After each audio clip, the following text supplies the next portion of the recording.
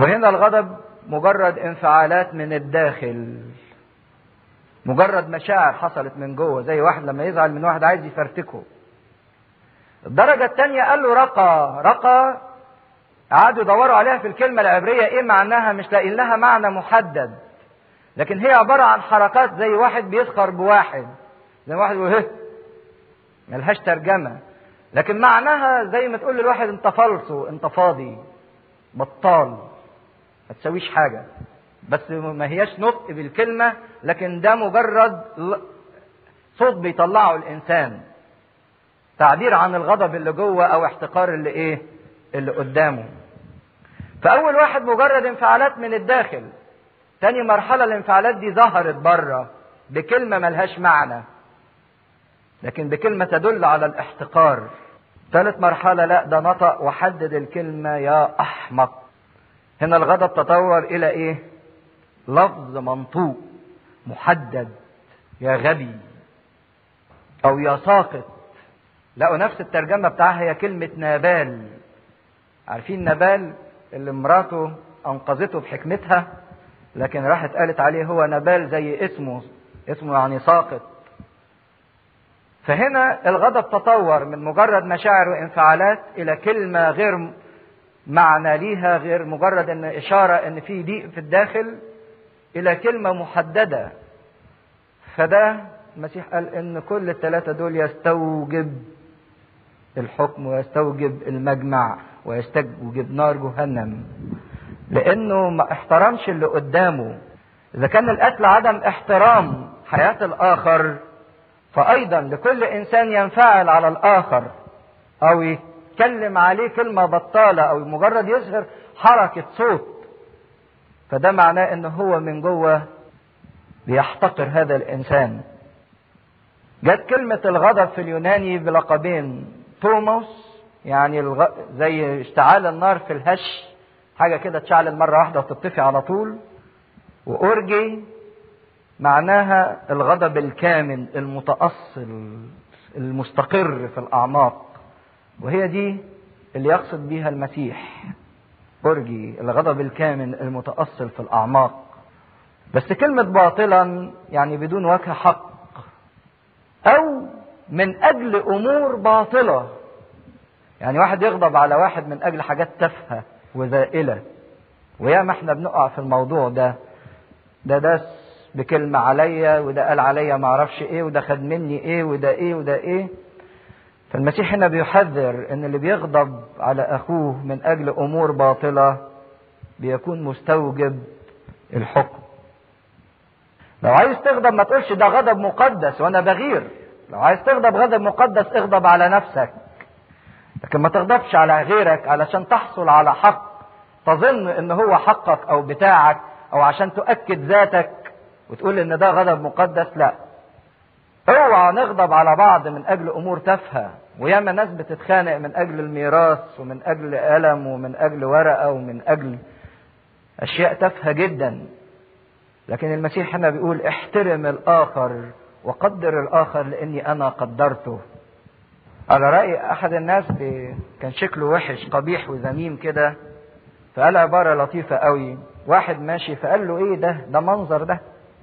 فقال له يا اخي اذا كان لم يعجبك منظري فاسأل الله الذي خلقني لماذا خلقني هكذا، واعترض عليه هو. اعترض عليه هو، ما تعترضش عليا. منظري ده مش بتاعي، ده هو اللي اداهوني. وبعدين يتكمل اكتر من كده ويقولوا وان قدمت قربانك الى المذبح وهناك تذكرت ان لاخيك شيئا عليك. ودي اخطر، تذكرت ان لاخيك شيئا عليك. فوقت كتيرة تقول يعني واحد يكون متخاصم مع واحد يقول انا مش شايل منه، ماليش دعوة بيه، انا مسامحه خلاص وهروح اتناول. لا يا حبيبي، انت مش شايل منه اوكي، لكن هو شايل منك، مفروض تروح تعتذر له. ما تقولش انا خلاص ضميري مستريح ومسامحه. لاخيك عليك شيء، لازم تروح تقول له انت زعلان مني ليه. مش المهم ان تقول انا ضميري وخلاص، لا، طب وضمير الاخر. عشان كده يقول له ان كنت جاي تقرب قربان، وتخيلوا منظر الهيكل ده جايب ذبيحه في ايده ودخل من رواق الامم ورواق سليمان لحد ما وصل لرواق الكهنه، وطابور طويل قوي واقف. يقول له تسيب الذبيحة بتاعتك وترجع المشوار ده كله واصطلح مع اخيك ايه اولا، وبعدين تعالى قدم القربان. لان في ناس تانية تقول يعني اصل انا زعلان من فلان يبقى ما فيش داعي بقى اروح الكنيسة. جت بقى كده يعني خليني زعلان منه ومش رايح الكنيسة ومش متناول. لا، ده اللي المسيح بيطالبه انك تروح تصالحه وتروح الكنيسة وتتناول وتقدم قربانك بعد ما تصالحه. ان كانت الذبيحة اللي انت رايح تقدمها دي كأنك بتقول لربنا انا غلطان في حقك. ما هي الذبايح واحد بيقدم ذبيحة ليه؟ لانه غلطان، ذبيحة اسم او ذبيحة خطية. ربنا بيقول لك انا متنازل عن حقي، ما تصالحنيش دلوقتي، سيب الذبيحة، لكن روح صالح مع مين؟ مع اخوك. روح اتصالح مع اخوك. عشان كده المسيح رفع قيمة الانسان جدا. روح اتصالح مع اخوك قبل ما تتصالح معايا. ما تقولش انا مش زعلان منه، طيب ماشي، لكن هو زعلان منك. روح شوفه زعلان ليه، روح راضيه، روح رجع رباط الود معاه. ما تقولش انا خلاص مش مخاصمه ومش زعلان منه، طب ما هو زعلان منك. تذكرت ان لاخيك شيئا عليك، شايل منك حاجة. روح سيب القربان واذهب اولا واصطلح مع اخيك. وهتلاحظوا ان كل الكلام هنا المسيح بيقول له اخوك اخوك اخوك، لان ده الكلام عن الاخ او الانسان القريب او اللي انت بتحبه. لان في كلام تاني هيقوله بعد كده عن العدو. في كلام تاني عن العدو. عشان كده اذا كان المسيح بيقول ان لم تغفروا لا يغفر لكم، ان ما صالحتش اخوك هتفضل العلاقة دي حاجز بينك وما بين الله. مش هيمكن يقبل قربانك من على المذبح الا اذا تصالحت مع اخوك. وده اللي شفناه حتى في العهد القديم في تقديم الذبايح في خطية الإثم. قبل ما بيقدم ذبيحة الإثم لازم يرد الايه؟ المسلوب، ويرده 4 أضعاف، وبعد كده يروح يقدم الذبيحة. لكن لو احنا ما عملناش كده ما نشتكيش بعد كده ونقول يا ما صلينا وطلبنا من ربنا حاجات وربنا ما بيسمعش صلواتنا. عدم سماع ربنا لصلواتنا وقبوله لصلواتنا هو البغضة او عدم الصلح اللي بيننا وبين اخواتنا. عشان كده لازم الانسان يشيل الحاجز ده لئلا يفضل الحاجز ده باستمرار بينه وبين الله. حاجز الاخ، او لو كنتوا تفتكروا لما كنا بنتكلم في سفر التكوين عن سر الاخ. سر الاخ ما نقدرش نيجي لربنا الا من خلال سر الاخ. عشان كده قال له وده مثل وانت ماشي مع الخصم في الطريق صالح معاه قبل ما ياخدك ويوديك للقاضي، والقاضي يسلمك للشرطي، والشرطي يسلمك للسجان، والسجان يرميك في السجن، ومش هتخرج قبل ما توفي الايه؟ الفلس الاخير. يعني ربنا عايز يقول انتهز كل فرصة لكي ما تحتفظ بربوات المودة مع الجميع والصلح مع الكل. صالح بسرعة واسعي واجري نحو السلام في وقته، ما تأخرهوش. حل كل إشكال في بدايته عشان ما يفضلش يتطور. وفي معنى المثل الجميل اللي قال في خصم، والخصم ده بالنسبة ليا هو الناموس، الوصية اللي أنا بقت خصم ليا لأني ما بنفذهاش. والطريق وانت ماشي في الطريق ترمز إلى الحياة، يعني طول ما انت عايش راضي الخصم، راضي الوصية، لألا توصلوا للقاضي، والقاضي هو المسيح الديان العادل. هيسلمك للشرطي، والشرطي هو الملاك، والملاك يسلمك للسجان، والسجان هو إبليس، والسجان يرميك في السجن حيث الدود الذي لا يموت، وحيث جهنم، حيث الحفرة. لأنك لو ما رضيتش الوصية واتصالحت مع الوصية وعشت في الخطية، أجرة الخطية موت، توديك فين؟ في السجن. وبعدين الفلس الأخير، فلس يعني مليم، مش هتقدر تخرج، لازم توفي حتى الفلس الأخير.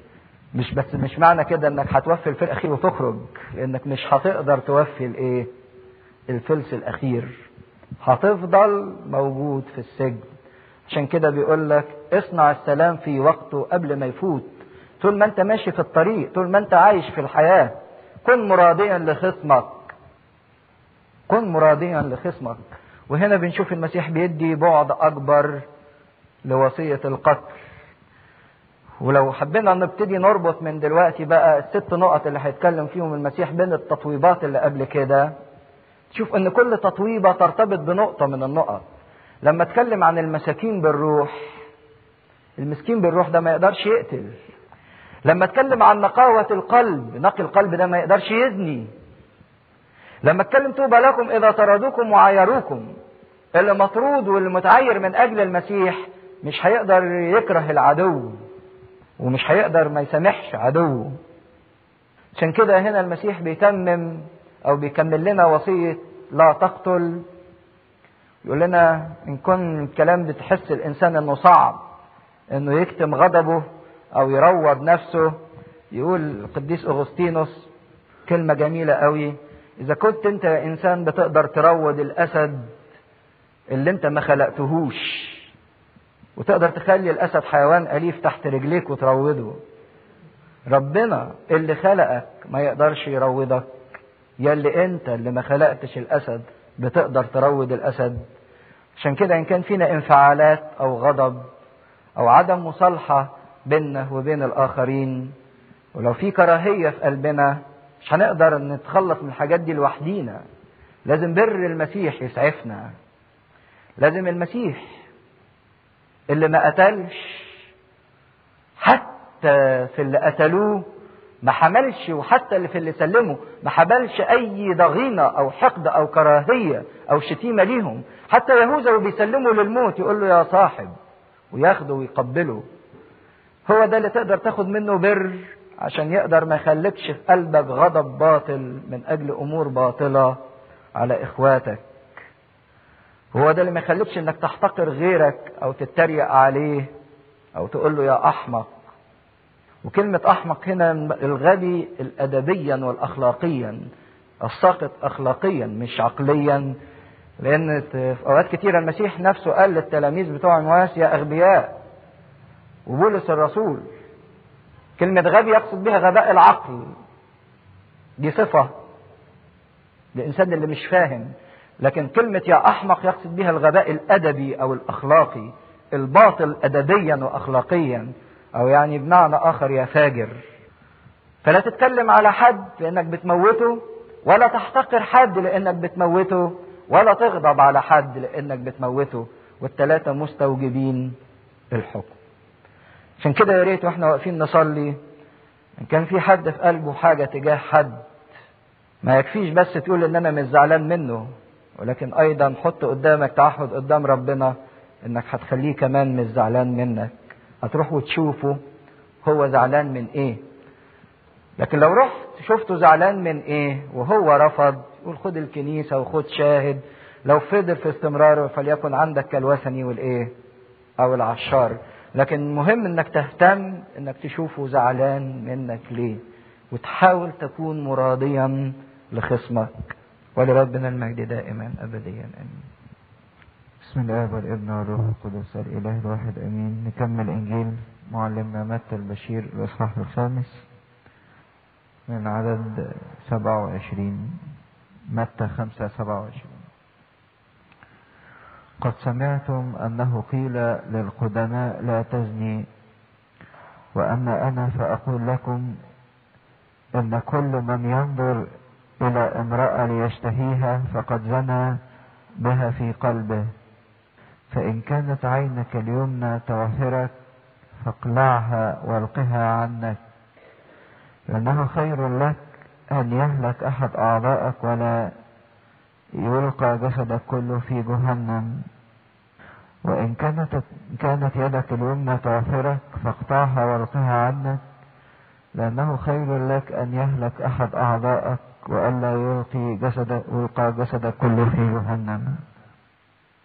ومن يتزوج مطلقة فإنه يزني، والمجد لله دائما أبديا أمين.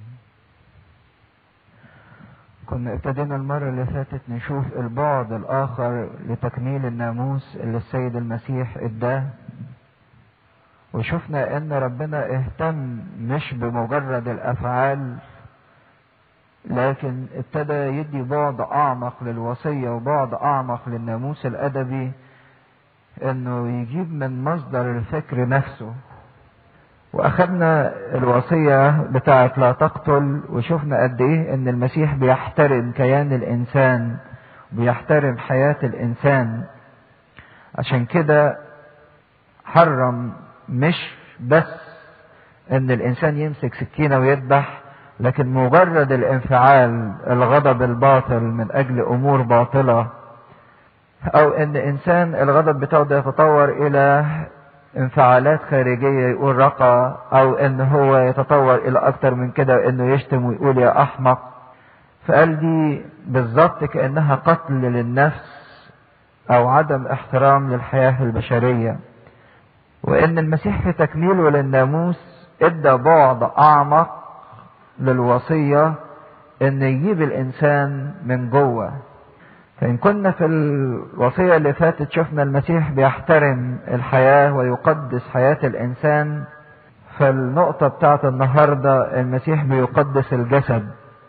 لا تزني، لان المسيح الجسد لما ربنا خلقه بصورة مقدسة وخلقه بهدف مقدس. فعايز يقول احترم جسدك واحترم جسد غيرك. اذا كان نتكلم ان مجرد الانسان ينفعل على اخوه من اجل امور باطلة، من اجل ده قال لي وده عدلي وده عمل فيا وده شد فيا وده اخذ مني وده ما ادانيش، قال انه يكون مستوجب الحكم.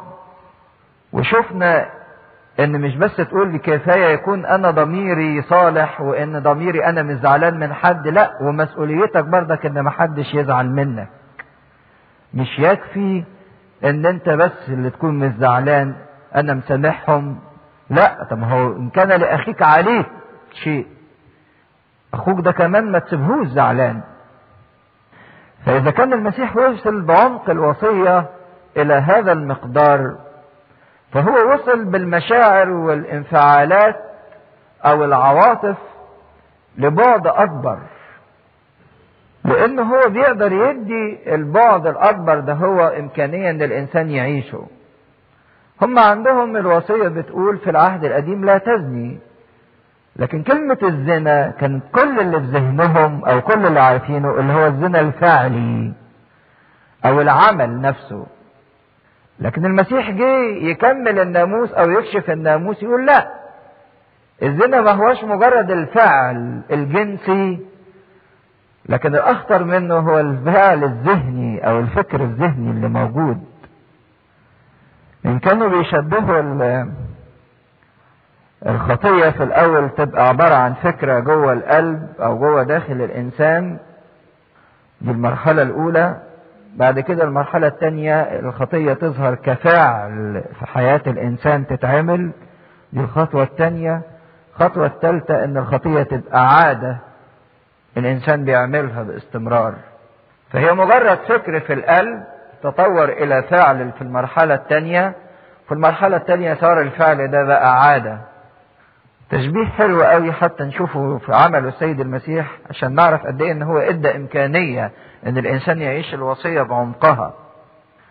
كانت الخطية هي موت، فالمسيح قوم موتة في 3 مراحل.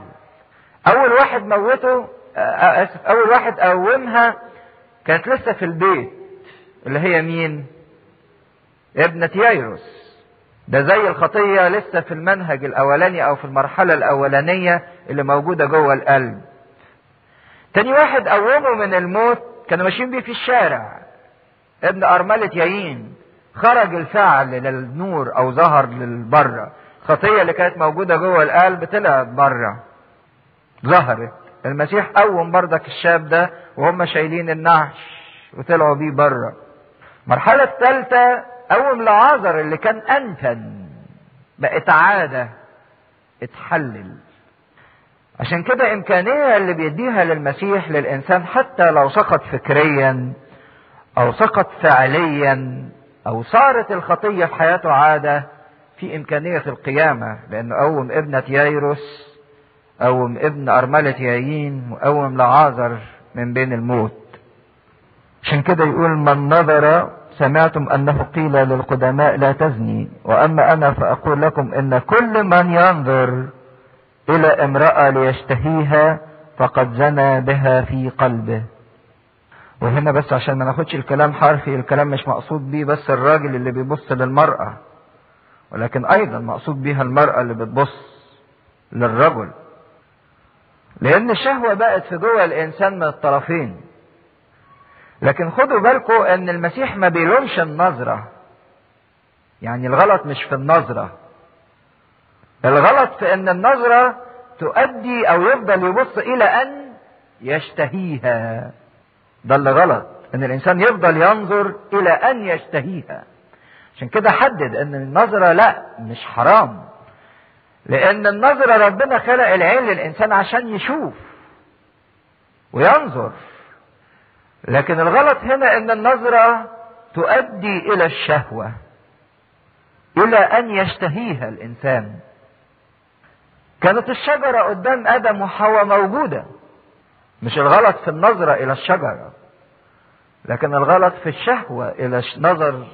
ادته النظرة باستمرار الى هذه الشجرة بفكر جديد او بشهوة او بانفتاح جديد، هو ده اللي ادى الى ان يكون في خطية. عشان كده المسيح هنا ما بيقولش لينظر ان النظرة هي اللي خطأ، لكن النظرة التي تؤدي الى شهوة هي اللي خطأ. فان الفعل قد تم في فكره وفي قلبه، لان ياما نظرات كانت موجودة والانسان نظر بيها لكن كان ليها تأثير حلو كويس. يعني المسيح لما نظر للمرأة الزانية نظرته دي كانت جميلة جدا، فنظرته دي غفر لها الماضي وطهر لها الحاضر ونور لها المستقبل، انها لن تعود تخطئ. اذهبي ولا تعودي تخطئي، ان معاكي امكانية انك ما تغلطيش. ياما نظرة اباء قديسين كان فيها تعابير جميل جدا لناس انها تتغير. فالمشكلة مش في النظرة، لكن المشكلة في ان النظرة يفضل الانسان باصصها الى ان تؤدي الى الشهوة. بالظبط زي المية، تحطها في كوباية بيضة لون المية ابيض تشوفها بيضة، تحطها في كوباية حمراء هتشوفها حمراء، تحطها في كوباية زرقاء هتشوفها زرقاء. المية مش المشكلة فيها، المشكلة في الازاز اللي انت بصيت من ايه؟ من خلاله. وبتاخد شكل الكاس اللي بتتحط فيه. عشان كده هنا المسيح بيفتح او بيفتح النفس من جوه، مش عايز مجرد شوية مظاهر كبت وان الانسان ما بيعملش خطية من بره بينما هو من جوه متلطخ جامد ومشوه جامد. ما هو مش كل واحد ما زناش معناه انه طاهر، لانه ممكن يكون ما بيزنيش لانه ما بيعرفش يزني او الفرصة ما جاتلوش او لانه خايف. عشان كده هنا المسيح بيدور على مشاعر القلب والفكر من جوه. بيقول ان كانت عينك اليمنى تعثرك فاقلعها والقها عنك، خير لك ان تهلك احد اعضائك ولا يلقى جسدك كله في جهنم. كانت ايديك بتعثرك اقطعها والقها عنك. ان كان في ناس على مر تاريخ الكنيسة اخذوا الكلام ده بصيغة حرفية وفعلوه، لكن بالتأكيد ما كانش السيد المسيح يقصد ان الحاجة دي تبقى حرفية. دليل على كده ايه؟ انه اتكلم ان الخطية مش في العين ولا الخطية في الايد، ده الخطية جوه فين؟ في القلب. طلع قلبك بقى والقيه عنك. تعرف؟ ما تقدرش. اذا كان هو بيتكلم على الخطية القلبية فقد زنى بها في قلبه، فالمسيح يقصد ان انت اقطع العثرة اللي موجودة في حياتك لئلا تتحول العثرة الى شهوة، والشهوة تنتج خطية. وبعدين اختار عضوين مهمين جدا. اولا عمال يتكلم العين الايه؟ اليمنى والايد اليمنى. طب اشمعنى اليمنى؟ مهمة، ليها وضع ممتاز. اليمين تملي موضع الايه؟ الأهمية والقدرة. يقول حتى لو كانت العلاقة دي مع شخص مهم بالنسبة لك، اقطعه، اقطع العثرة دي. حتى لو انت بتقول ما اقدرش استغنى عنه، استغنى عنه. ده اللي مقصود بقطع الايد او بقلع العين. حتى لو كانت مهمة بالنسبة لك، كل ارتباط او كل دالة خاطئة او كل مشاعر خاطئة، حتى لو كانت في اهمية العين اليمنى او الايد اليمنى، لكن حاسس انها عثرة بتشنكلك، اقطع طريق العثرة.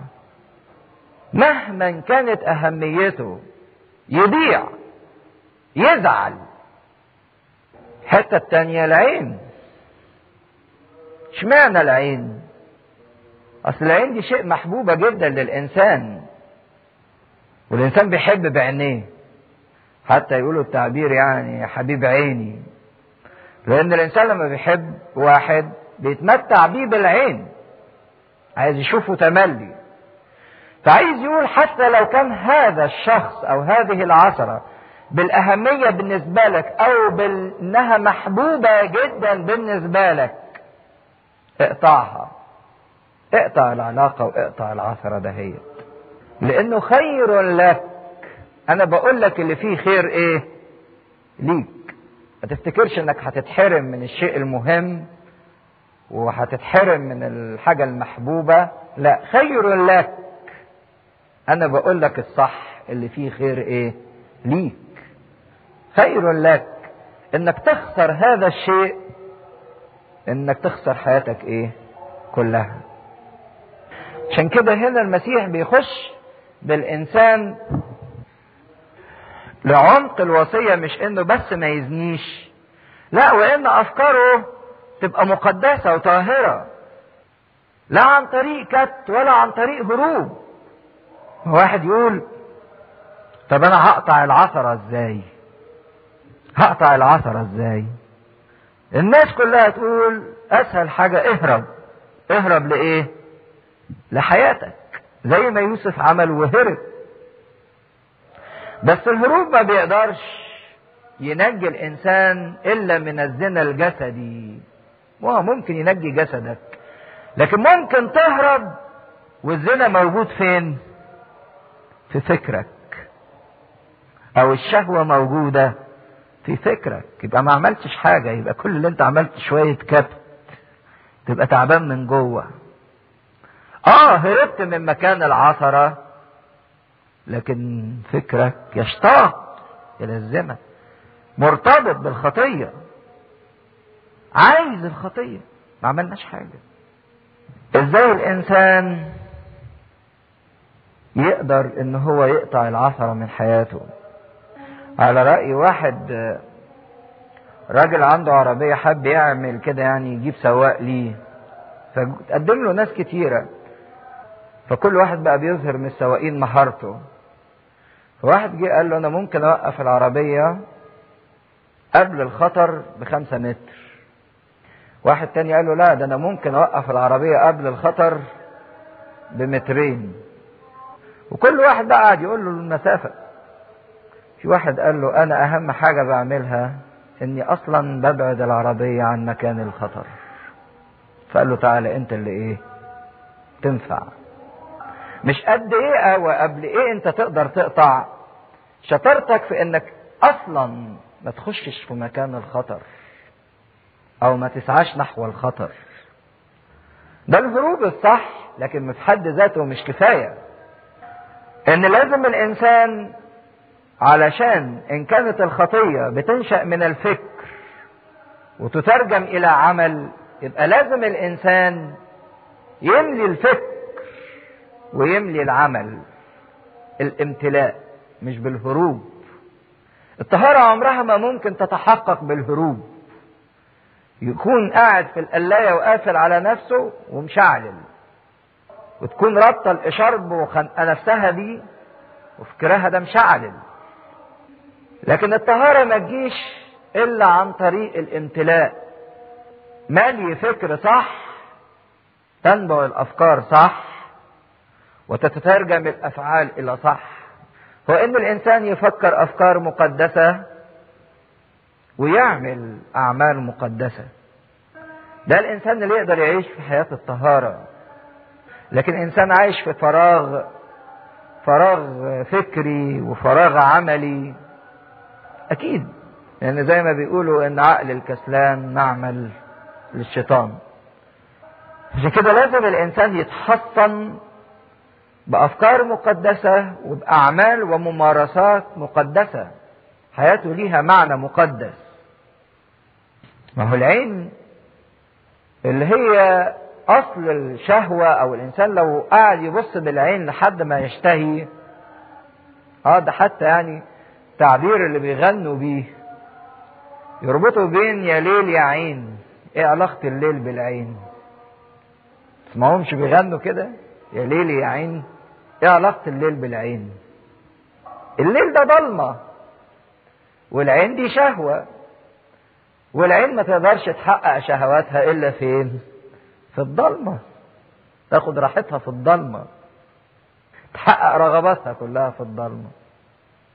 لكن انسان مشغول يقدر ينجو. يعني في آية لطيفة قوي في سفر نحمية. عارفين قصة نحمية وان في ناس اتأمروا علشان يموتوه؟ نجا من الموت ازاي؟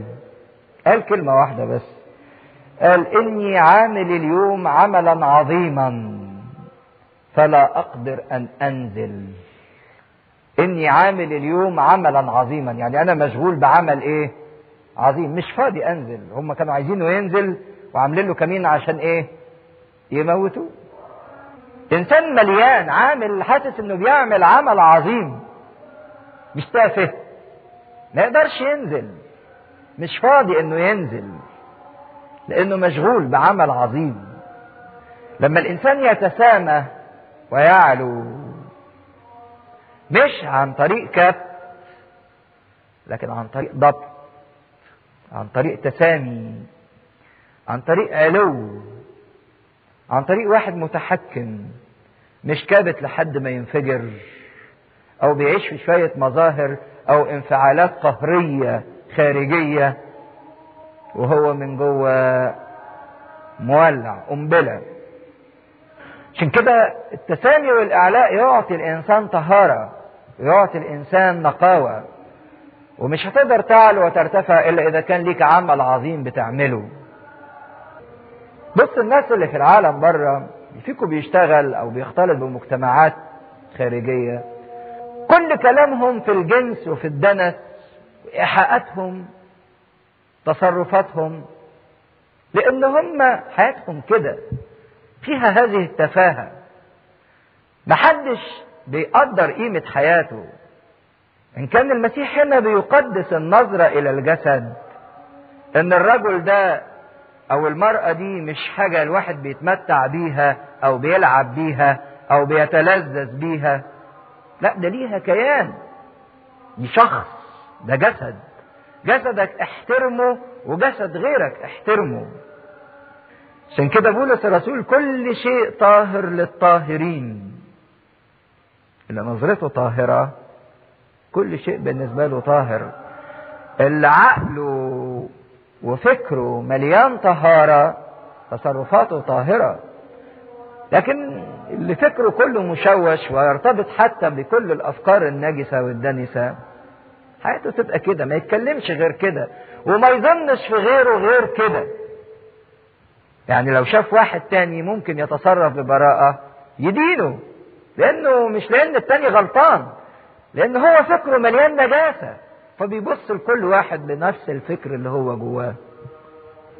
عشان كده جه المسيح وقال لا، اقطع طريق العثرة، وأحسن طريق للعثرة انك تقطعه بيها، حتى لو كانت العثرة دي مهمة بالنسبة لك ومحبوبة بالنسبة لك، اقطعها. وعشان تقطعها وتقدر تنتصر عليها تاخد الهروب الصح وتاخد الامتلاء الصح. إني عامل اليوم عملا عظيما لا أقدر أن أنزل. فكان ده سبب نجاته الكلمة اللي قالها. وبعدين يبتدي يتكلم عن الجسد اللي لازم تحترمه وتقدره لئلا يلقى كله في جهنم. ولو ترجعوا بقى بذهنكم كلمة جهنم تاني، المسيح مش كان بس يقصد بيها جهنم اللي هي النار اللي فوق في السماء، لا، ده عايز يديهم مثل من واقع الحياة. قلنا جهنم جت من جهنم، وادي هنوم اللي اتكلمنا عنها، اللي هي المحرقة بتاعت الزبالة بتاعت أورشليم، كانوا بيحرقوا فيها مخلفات الزبالة وجثث الحيوانات، نار مشتعلة وريحة كريهة. فقال له الجسد ده اللي عايز تلذذه لو ما قطعتش العثرة عنه هيروح في الزبالة، في المحرقة بتاعت الزبالة، مصيره كده قدامكم. وادي هنوم ده بالنسبة لهم حاجة مريعة جدا ومفزعة ومقرفة.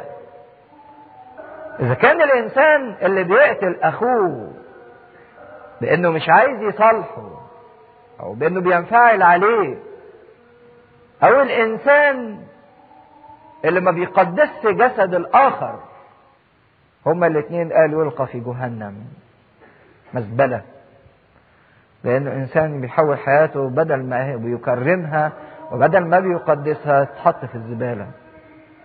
عشان كده كانت من أفظع الخطايا خطية الزنا.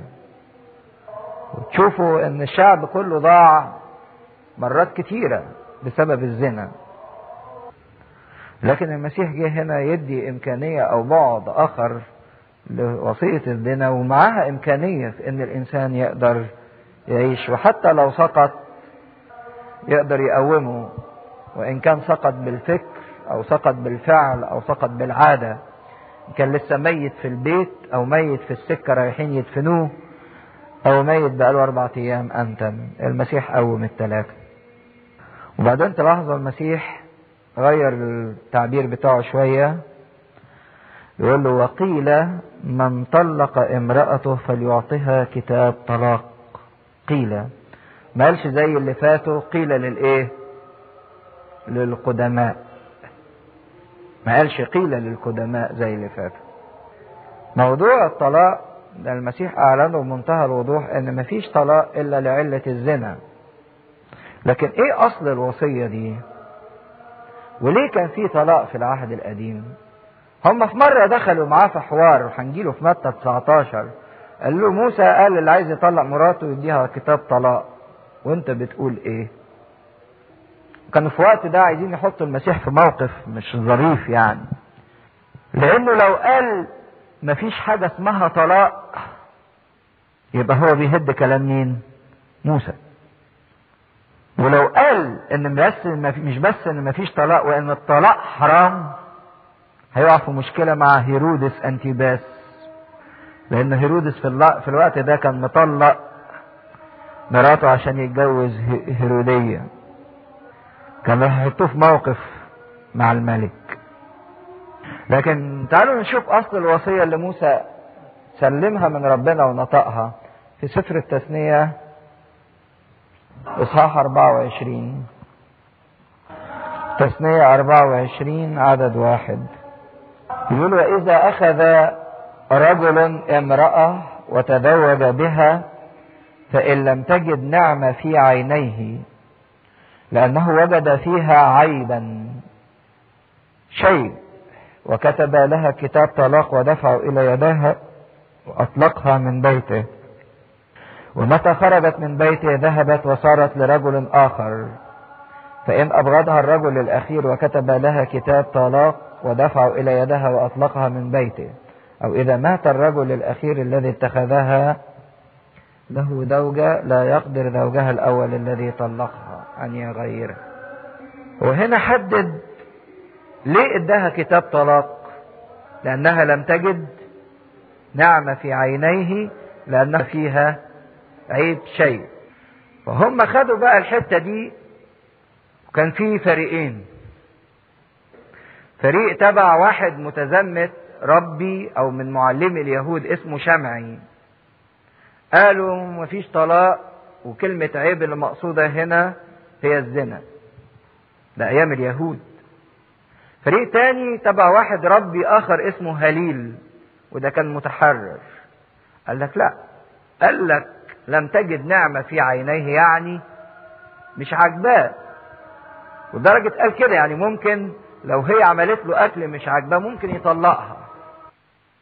يحبش الطلاق. يعني لو طلعنا سفر ملاخي آخر أسفار العهد القديم إصحاح 2 عدد 14، هو بيقول لهم ربنا سايبكم، فبيقولوا ليه يعني؟ فقلتم لماذا؟ من أجل أن الرب هو الشاهد بينك وبين امرأة شبابك التي أنت غدرت بها وهي قرينتك وامرأة عهدك. أفلم يفعل واحد وله بقية الروح؟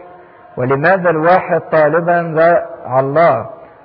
فاحذروا لروحكم ولا يغدر أحد بامرأة شبابه لأنه يكره الطلاق، قال الرب إله إسرائيل. يكره الطلاق. لكن هم أخذوها كحجة، برغم أن حتى لما موسى قال لهم اكتب كتاب، الكتاب ده ما كانش سهل ان الواحد يكتب كتاب زمان. ده علشان يكتب كتاب لازم يدور له على حد يعرف يكتب، ويجيب جلد الغزال يكتبوا عليه، وعلشان عليه شغلانة. وبعدين كان قصد ربنا انه لما يعطيها كتاب انه يبرئ تلك المرأة عشان تقدر تتجوز تاني. لان لو ما ادهاش كتاب وسابها معنى كده ان هو بيقول عليها زانية، فالمفروض انها ترجم. المسيح جه وقال ان مفيش طلاق الا لعلة الزنا. ليه؟ لان الزاني ده بقى في حكم الميت، والمرأة اذا مات رجلها تقدر انها ترتبط بايه؟ باخر. لان المفروض في زنا يبقى في حكم موت حسب الشريعة. في نفس الوقت الانسان الزاني هو قطع العهد، فصل الجسد اتنين، ليس بعد الاتنين بل جسد ايه؟ واحد. فبالزنا قسم الوحدانية دي. عشان كده المسيح حددها لهم من البدء خلقهما ذكر وانثى، يترك الرجل اباه وامه ويلتصق بايه؟ بامرأته. في وحدانية واحدة، ما جمعه الله لا يفرقه انسان. وحتى في الاسفار المحذوفة عارفين كلنا قصة طوبيا. طوبيا ده اللي قاعد يسافر لحد ما راح لواحدة كان هيتجوزها، وبعدين كانت معروفة ان كل ما واحد يتجوزها يموت في نفس الايه؟ الليلة.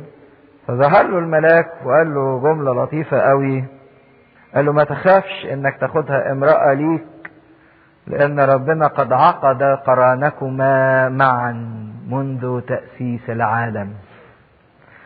منذ تأسيس العالم ربنا كان مجوزكم انتوا ايه؟ من قبل ما العالم يتأسس. فاللي ربنا ربطه ما يتفرقش. تقول لي ما احنا بنشوف جوازات تمت في الكنيسة واتفرقت، يبقى فين ما جمعه الله لا يفرقه انسان؟ لا، هي تمت في الكنيسة لكن مش ربنا اللي جمعهم. ممكن القسيس اللي جمعهم، ممكن الاهالي اللي جمعوهم، لكن ما كانش ربنا. عشان كده تتفك. فلما قالوا اديها كتاب طلاق عشان يتردد 1000 مرة قبل ما يديها او قبل ما يطلق، لانه معنى انه يديها كتاب طلاق يبقى عارف كده انها هتروح لواحد تاني، فينشئ جواه غيرة، ما يرضاش يسيبها عشان ما تروحش لحد تاني. اديله فرصة لما قبل ما يكتب كتاب الطلاق فرصة للمراجعة، لان ما هواش عملية سهلة. لكن كانت النظرة في الوقت ده للمرأة، نشوف قد ايه المسيح رفع قدر المرأة دهيت. هو كان 3 طوائف موجودين في العالم، او 3 شعوب جامدة في العالم في الوقت ده، اليهود والرومان واليونانيين. فايه نظرة كل فريق من الفرق دي للمرأة؟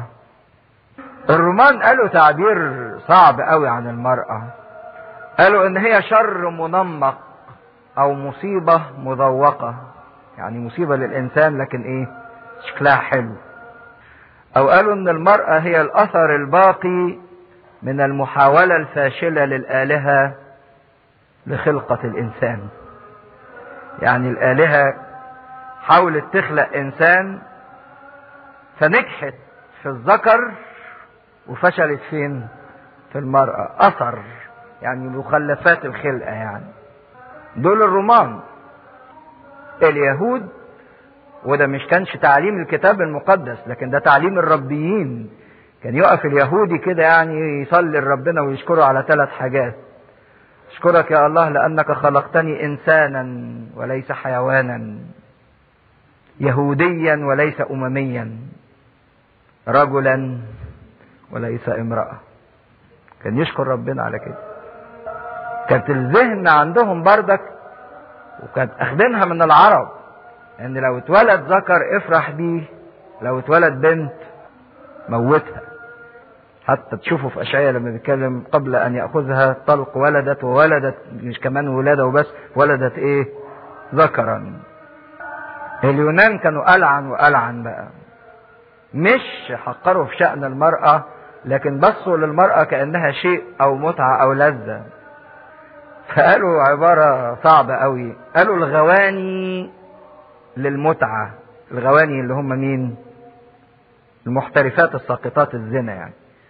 قالوا دول للمتعة يتمتعوا بيهم، والسراري للسكنة أو للمعاشرة، دول يتعاشروا.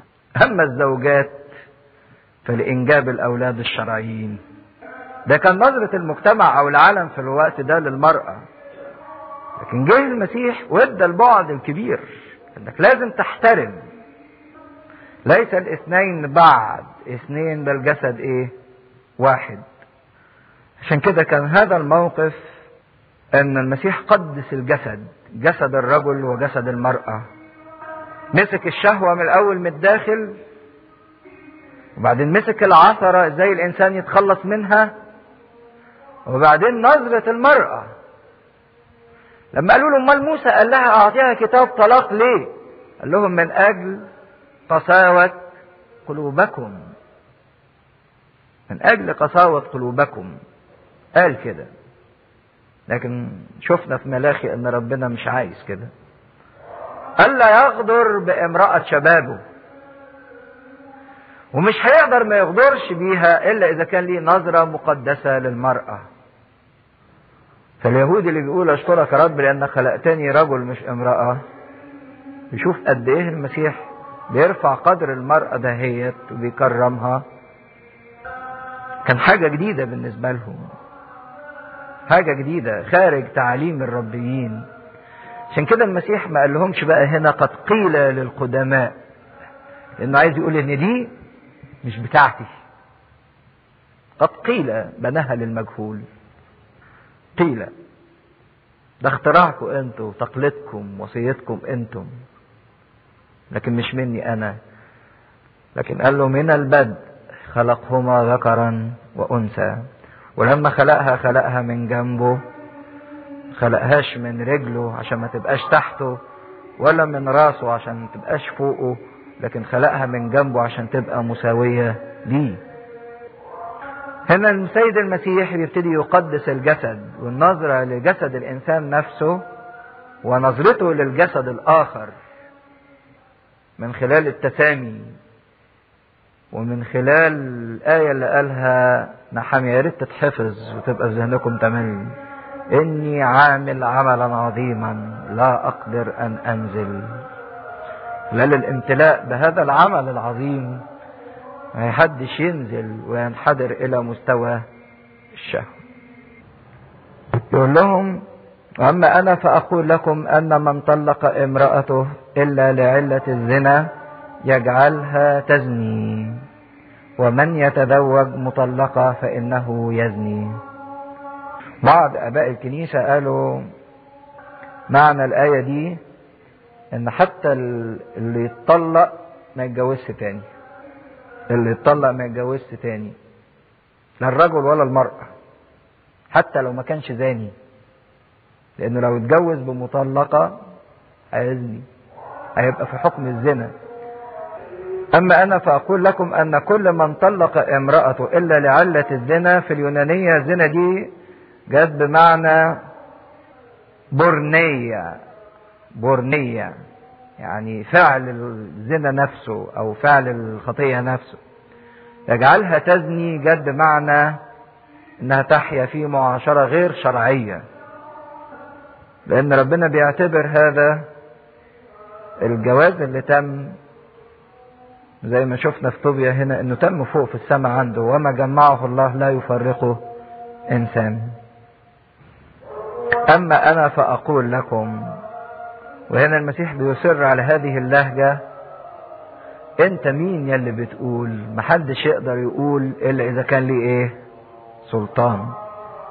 في كل كلمة او في ال6 نقط اللي قلنا خدنا منهم 2 لحد دلوقتي، المسيح بيعلن هذا السلطان، اما انا فاقول لكم، لان هو وضع الناموس ومكمله.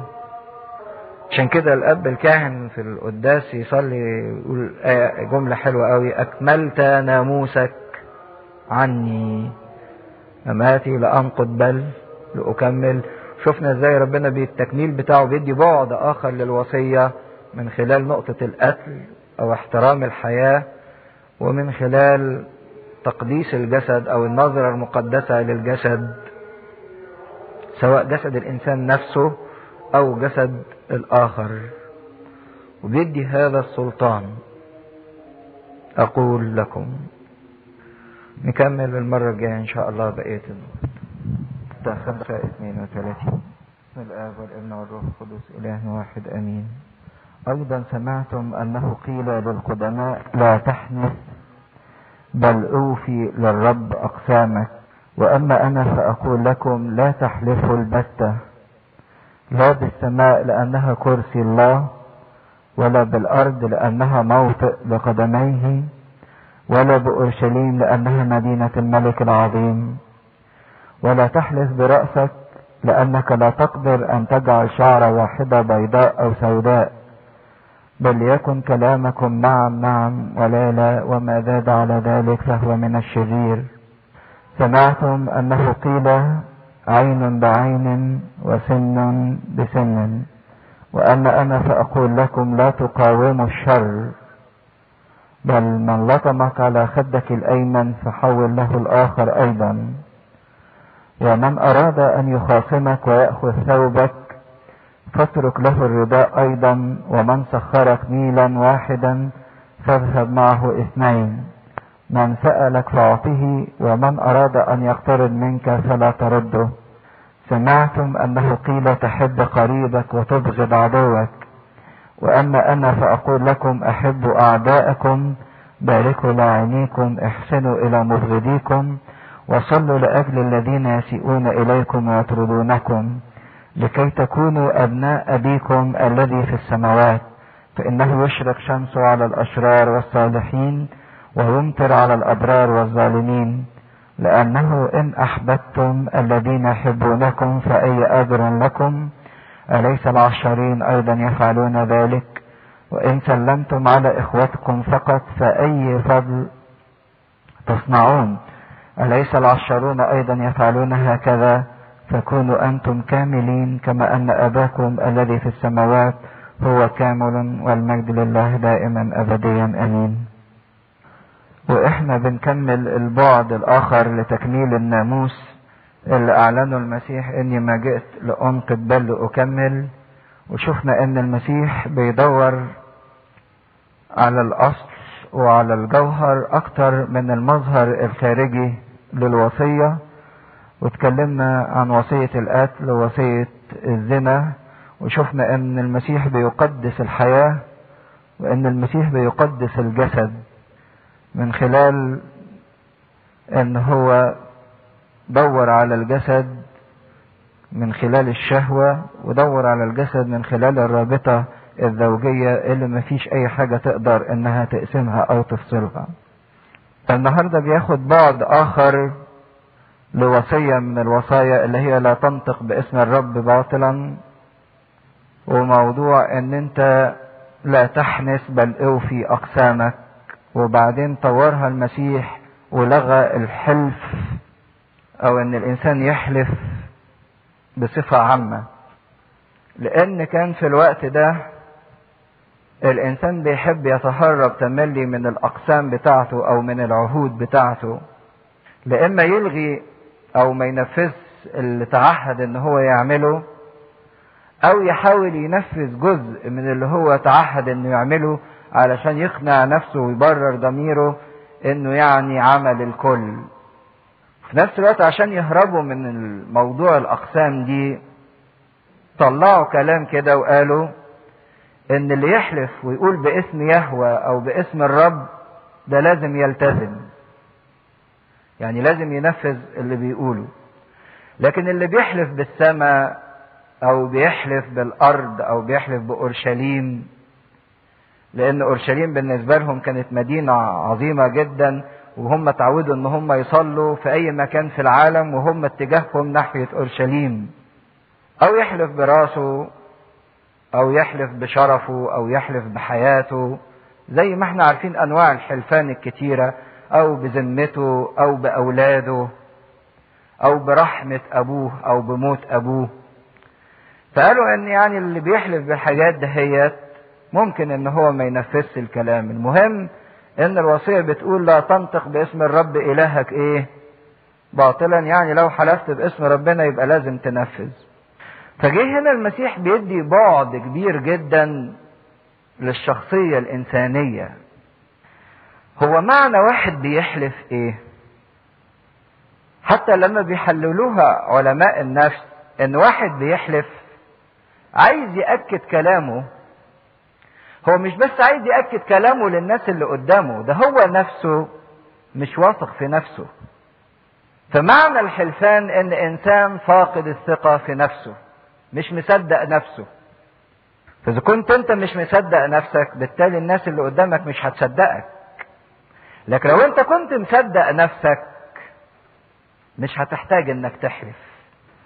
عشان كده تبص تلاقوا ممكن واحد يبتدي يحلف ويحلف يعني بكلام كبير قوي قوي، ويقولوا كده كل ما يزداد فراغ الانسان وتفاهة الانسان وعدم تصديقه لنفسه كل ما يزيد حلفانه ودرجة الاقسام والحلفان اللي هو بيقولها.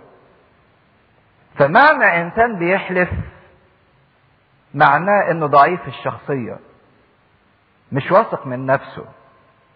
عشان كده بيرجع لكلام كتير والاحلاف والاقسام كتيرة علشان يأكد لنفسه ويأكد للآخرين، لأنه إنسان فاضي من جوه. فهنا نشوف إن المسيح بيبتدي يقدس الشخصية الإنسانية ويديها كمال النضوج. ما واحد يقول طب ما هو زمان في العهد القديم كان الحلفان ربنا صرح بيه وسمح ليه، بس قال لهم لما تحلفوا نفذوا اللي بتحلفوا بيه أو ما تحلفوش باطل. لان في العهد القديم كانت لسه الشخصية ضعيفة غير ناضجة، شخصية ما استوتش، ما هياش قوية. لكن لما جه المسيح في شريعة الكمال وفي ناموس العهد الجديد الشخصية خدت بعد اكبر. المسيح قدس الشخصية الانسانية، فما بقتش في حاجة انها تحلف وتأكد كلامها بالحلفان. عشان كده البراجراف ده بينقسم لقسمين. اول حاجة ما تحنث بالعهود بتاعتك وتتراجع في كلامك، وتاني حاجة ما تحلفش اصلا. قصة لطيفة على قد ايه الانسان بيحاول تملي يهرب من التعهدات اللي حطها قدام ربنا. بيقول ان واحد كان بيسافر بالبحر، فقامت على المركب ريح شديدة جدا وهاجت وكانت المركب هتغرق، فراح حالف وتعهد امام الله ان لو نجوا من الموت ورجع سالم هيقدم 100 كبش لربنا هدية، 100 خروف. بعد شوية الموج هدي والريح هديت، هو قاعد ابتدى يفكر، قال لك 100 خروف ربنا هيعمل بيها ايه؟ 100 خروف دي كتير يعني، هيعمل بيها ايه ربنا 100 خروف؟ كفايه على ربنا خروف واحد. فهاج البحر تاني، فقال لا لا لا يا رب انا ارجع الكلام تاني. هدي البحر، نزل وصل سالم، وهو في الطريق قال بس هو ربنا يعني بيحب الخرفان، لا ده الخروف ده كتير قوي على ربنا، انا مش هعمل لا 100 خروف ولا خروف واحد، كفاية الواحد يجيب كيلة بلح ويقدمها كده للناس مساكين فقراء وخلاص، اهو حاجة كده يعني، يبقى عمل حاجة الناس استفادت بيها.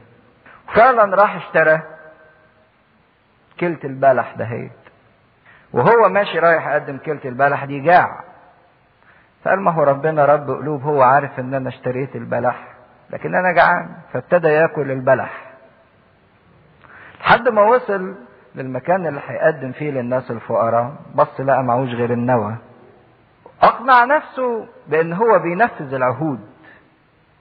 فوقت كتيرة يقول له اوفي للرب اقسامك، اللي انت تعهدت بيه امام ربنا لازم توفيه، لان خير لك من ان انت ما تنذرش، من ان انت تنذر ولا تفي بالعهود بتاعتك.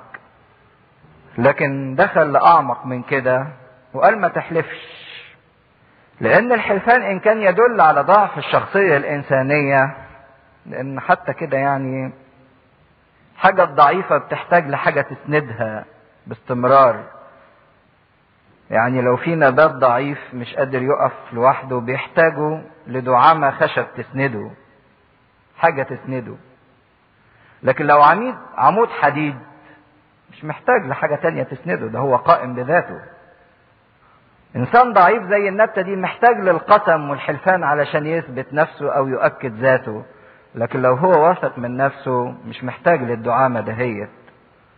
نسمع مثلا لو الطيور صغيرة كده وفي العش بتاعها محتاجة لحد يحميها ويدافع عنها ويسندها ويأكلها، لكن عمرنا ما شفنا أسد مثلا محتاج حد يحميه.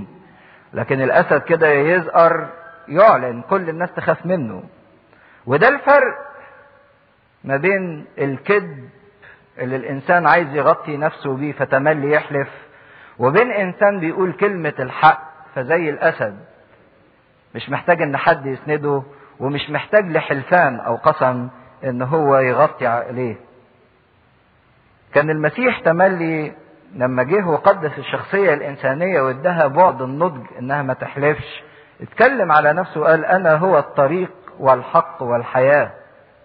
خد لقب الحق، لأن الحق هو شخص المسيح ذاته، هو الصدق. ولو الإنسان صادق والإنسان واثق من نفسه مش هيحتاج إنه هو يحلف. لكن قد يسأل الإنسان واحد، طب افرض يعني واحد في موقف معين قدام شهادة في محكمة وقالوا له احلف، يحلف ولا لا؟ إذا كان المسيح قال لا تحلفوا البتة، فهو يقصد بالحلفان هنا الأمور الشخصية والاجتماعية. وآباء الكنيسة الأولانيين زي أغسطينوس قالوا لو في محكمة وواجب قومي أو واجب عليك ان انت تعمله احلف، لان الحلفان هنا مش لانك انت مش واثق في نفسك، الحلفان هنا من اجل الاخرين، من اجل ضمير الاخرين، مش من اجلك انت ذاتك. عشان كده نلتزم، وان كان في بعض الناس بيحاول ان هو يغير صيغة القسم ويقول اتعهد ان انا اقول الحق امام الله او اقول الصدق قدام ربنا، في بعض القضاة بيقبلوا منه الشهادة دهيت. لا تحلفوا البتة لا بالسماء، لأن السماء ترتبط بربنا، كرسي الله. تحلفوش بالأرض، لأن الأرض موطئ لقدميه. انتوا خدتوا الشكل وتركتوا الجوهر. قالوا اللي يحلف بالسماء أو بالأرض أو بأورشليم ما يلتزمش، لكن اللي يقول اسم يهوه هو اللي يلتزم. قال له لأ، طب ما هو يهوه هو صاحب السماء، ويهوه هو صاحب الأرض، ويهوه هو صاحب أورشليم، ويهوه هو صاحب رأسك، لأنك ما تقدرش تخلي شعرة بيضة ولا شعرة سودة، مالكش سلطان عليها.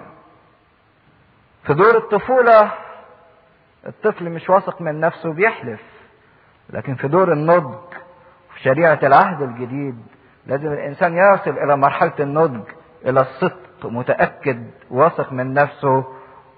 عشان كده مش محتاج لشوية حاجات تسنده أو شكليات تسنده. قال المسيح ليكن كلامكم نعم نعم لا لا وما زاد على ذلك فهو من الشرير. ان الانسان كلمته واحدة ومن الشرير. خدوا بالكم يقول وما زاد على ذلك، ما قالش فهو شرير، لكن قال ايه؟ من الشرير. يعني ايه من الشرير؟ مين هو الشرير؟ مين هو الشرير؟ اتفضل. الشيطان. لكن نجنا من الشرير. الشرير هنا معرفة. ويقول عن الشرير او الشيطان ان هو الكذاب وابو الكذاب. عشان كده بيبين ان اللي يزيد عن هذا هو من الشرير. ده من عمل الشيطان، من كلام الشيطان، وبسبب الشيطان، لانه كذاب، والكذب تملي يسنده الحلفان. خطيئة الكذب لازم اللي يكذب لازم يحلف، لانه عايز يغطي الكذب بتاعه، مش هيلاقي حاجة يغطيها بيقل الحلفان. لان قلنا ان كان الكذب انسان مش مصدق نفسه ومش واثق من كلامه، عايز عشان الناس التانيين يصدقوا الكلام ده لازم يسندوا بالحلفان. بردك موضوع اللف والدوران في الكلام مش صح، لكن الانسان يبقى واضح، اللي بيميع الكلام نعم نعم لا لا. يعني واحد يقول كلمة كده وهو قصد انها تتفهم بمعنيين، ويسيب ان كل واحد يفهمها بمزاجه علشان ما يخسرش حد، مش صح. ان كان الانسان بيقول يعني هي حكمة عشان الانسان يعني يمشي اموره، لا. الحكمة اللي مش مبنية على حق ما تبقاش حكمة. الكذب ده يعني من اكتر الحاجات اللي منتشرة بين جميع الناس، سواء الناس احط الطبقات او اعلى الطبقات. كانوا يحللوا الكذب زمان لدرجة ان واحد من الفلاسفة بيقول نصيحة، يعني ان انت الكذب يعتبر صح اذا كذبت في 3 حالات. اول حالة اذا كذبت على المرأة، اذا كذبت من اجل انك تصالح ناس، واذا كذبت في الحرب. قال لهم دول يعني من الحكمة ان الانسان يكذب في ال3 حالات دول. يكذب على المرأة علشان ما يوجعش دماغه وما يجيبش مشاكل، انت كنت فين وبتعمل ايه وصرفت كام. احسن حاجة عشان يريح دماغه وما يبقاش فيه مشاكل في البيت انه يكذب عليه. او واحد عايز يصالح طرفين يقوم يكذب على الطرف ده ويكذب على الطرف ده علشان يصالحهم. او في الحرب يقولوا الحرب ما تكسبش الا بالكذب يعني او بالخدعة. موضوع الغاية تبرر الوسيلة اطلاقا طبعا، لان زي ما بيقولوا الكذب رجليه قصيرة. حتى لو كان هدفك انك تصالح 2 وكذبت على ال2 علشان تصالحهم، مش هيدوم، لانه هيرجعوا يتخانقوا تاني، لانهم ما بنوش المصالحة على اساس سليم. ما بنوش المصالحة اللي بينهم على اساس الغفران وعلى اساس الاحتمال، بنوه على اساس الكذب.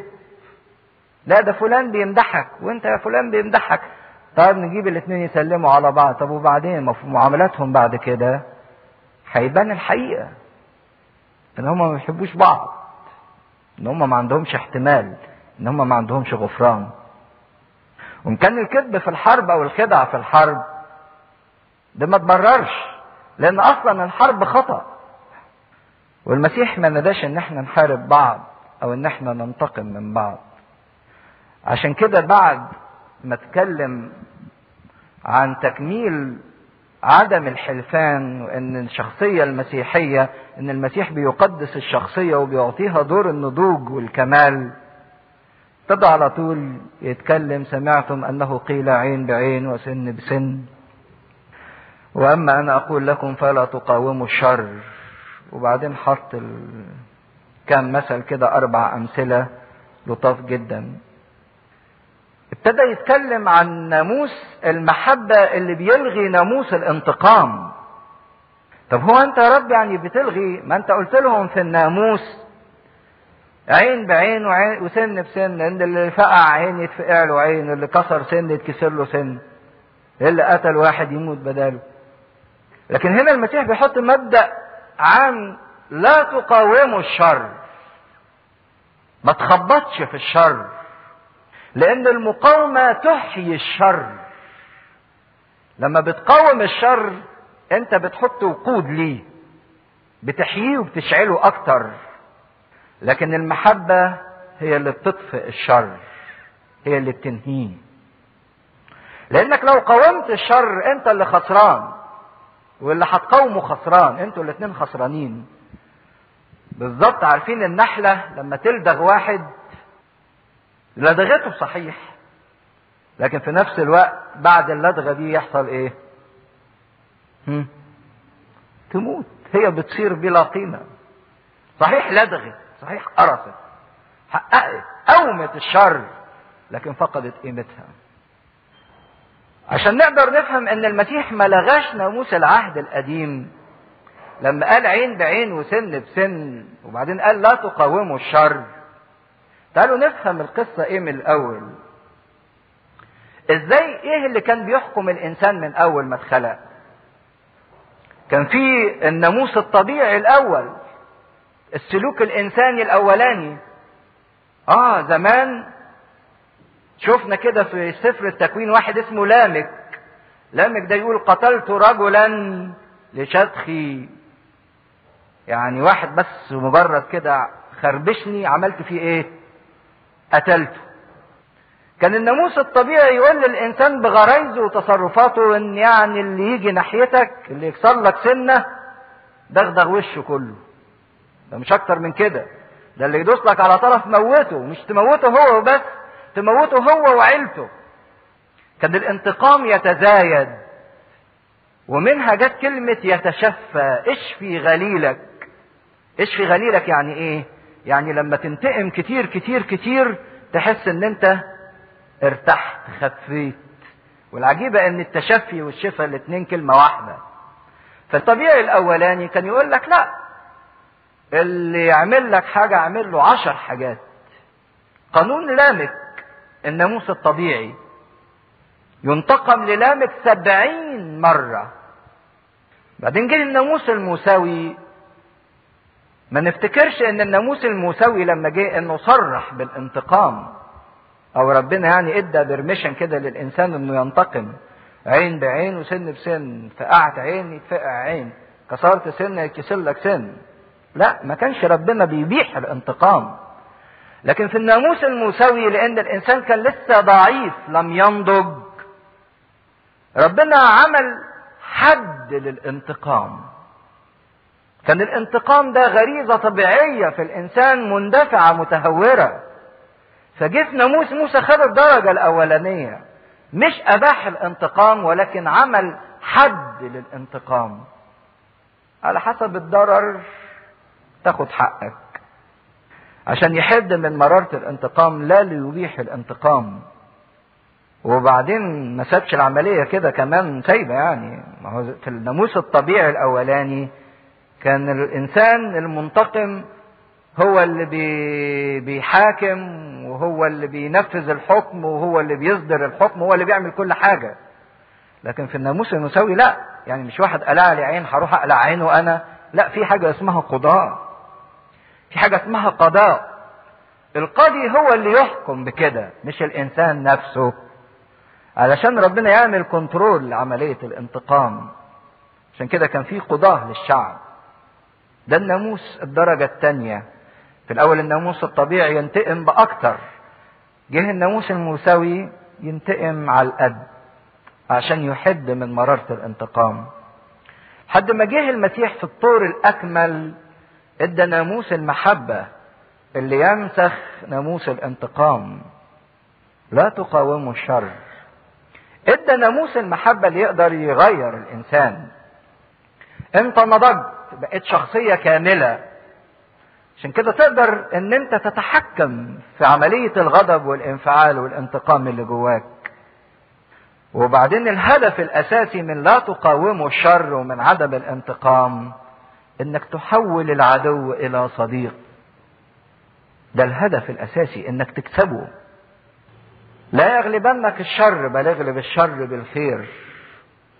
عشان كده ما هو مستهل جدا انك في انفعالك انك تزيد الشر اشترار، لكن لو انت في محبة هتحول اللي جاي وانتقم منك او اللي جاي واذاك الى صديق ليك بدل ما كان عدو.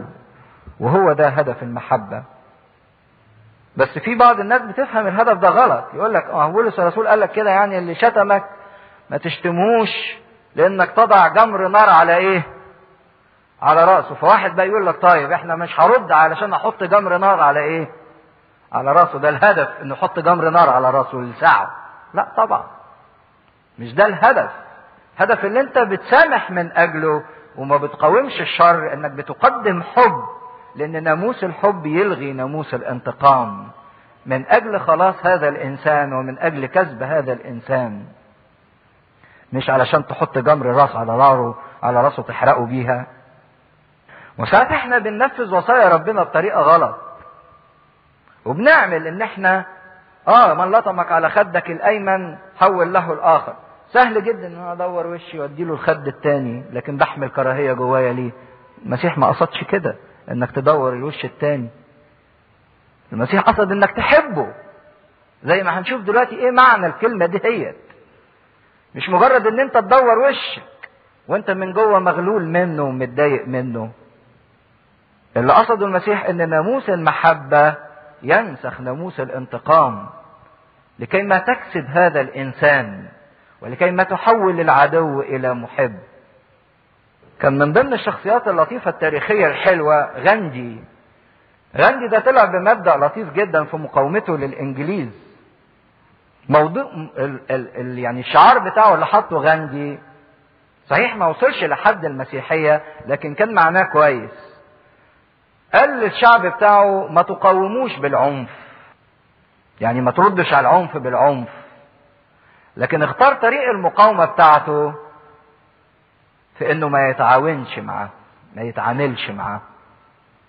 غاندي ما كانش مسيحي، لكن رفض مبدأ العنف في حد ذاته، لكن استغل مقاومته للانجليز لحد ما حرر او البلاد اتحررت عن طريق عدم التعاون. ما تتعاملش معاه، ما تبيعلوش وما تشتريش منه، ما تتصرفش معاه، ما تخرجش معاه، ما تتكلمش معاه. لكن المسيح عايزنا حاجة اكبر من كده. عارفين القانون المشهور انك تقابل خير بشر ده عمل شيطاني، تقابل شر بشر ده عمل حيواني، تقابل خير بخير ده عمل انساني، تقابل شر بخير ده عمل الهي. شر تقابل خير بشر ده عمل شيطاني. تقدم خير او حد يقدم لك خير وانت ترد عليه بالاساءة ده من الشيطان، من الشرير. شر بشر ده عمل وحشي حيواني. القطة تعمل كده تخربش تبص تلاقي التاني على طول ردت عليها شدت معها، عمل حيواني. خير وبتقدم خير مقابله ده عمل انساني. لكن شر يجي لك تقدم له خير ده محتاج بقى العمل الالهي، عمل المسيح. عشان كده المسيح حدد 4 نوعيات لمقاومة او التفاعل مع الشر. نعمل ايه؟ فاول مثل قالوا من لطمك على خدك الايمن فحول له الاخر ايضا. ده اول مثل ند بند، 2 متساويين قدام بعض. ازاي تتعامل؟ يعني انت وواحد صاحبك او واحد ماشي في الشارع، واحد راح اخدك بالقلم، هتتعامل معاه ازاي؟ ند قدام ند، 2 متساويين في القوة، تتعامل معاه ازاي؟ هو اولا عشان نفهم لطمك على خدك الايمن دي ما تجيش، لان لو انا واقف كده واحد واقف قدامي وحاجة اديله بالقلم هضربه على ايه؟ على وشه، على الناحية الخد الايسر، انه عكسي. طب تقصد ايه يا رب بالخد الايمن؟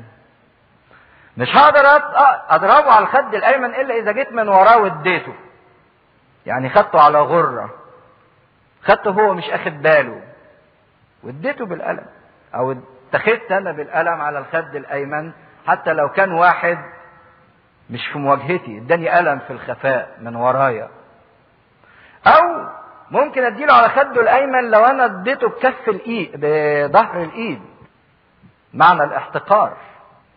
والناحية اليمين هي موضع الكرامة، فبيقول لك حتى لو اتضربت على موضع الكرامة واتضربت على غرة واتضربت على الخفاء من واحد زيك قوته في قوتك، الانفعال الطبيعي هو ضربك على خدك الايمن ان انت هتمسك الناحية التانية وتديله على خده هو الايسر.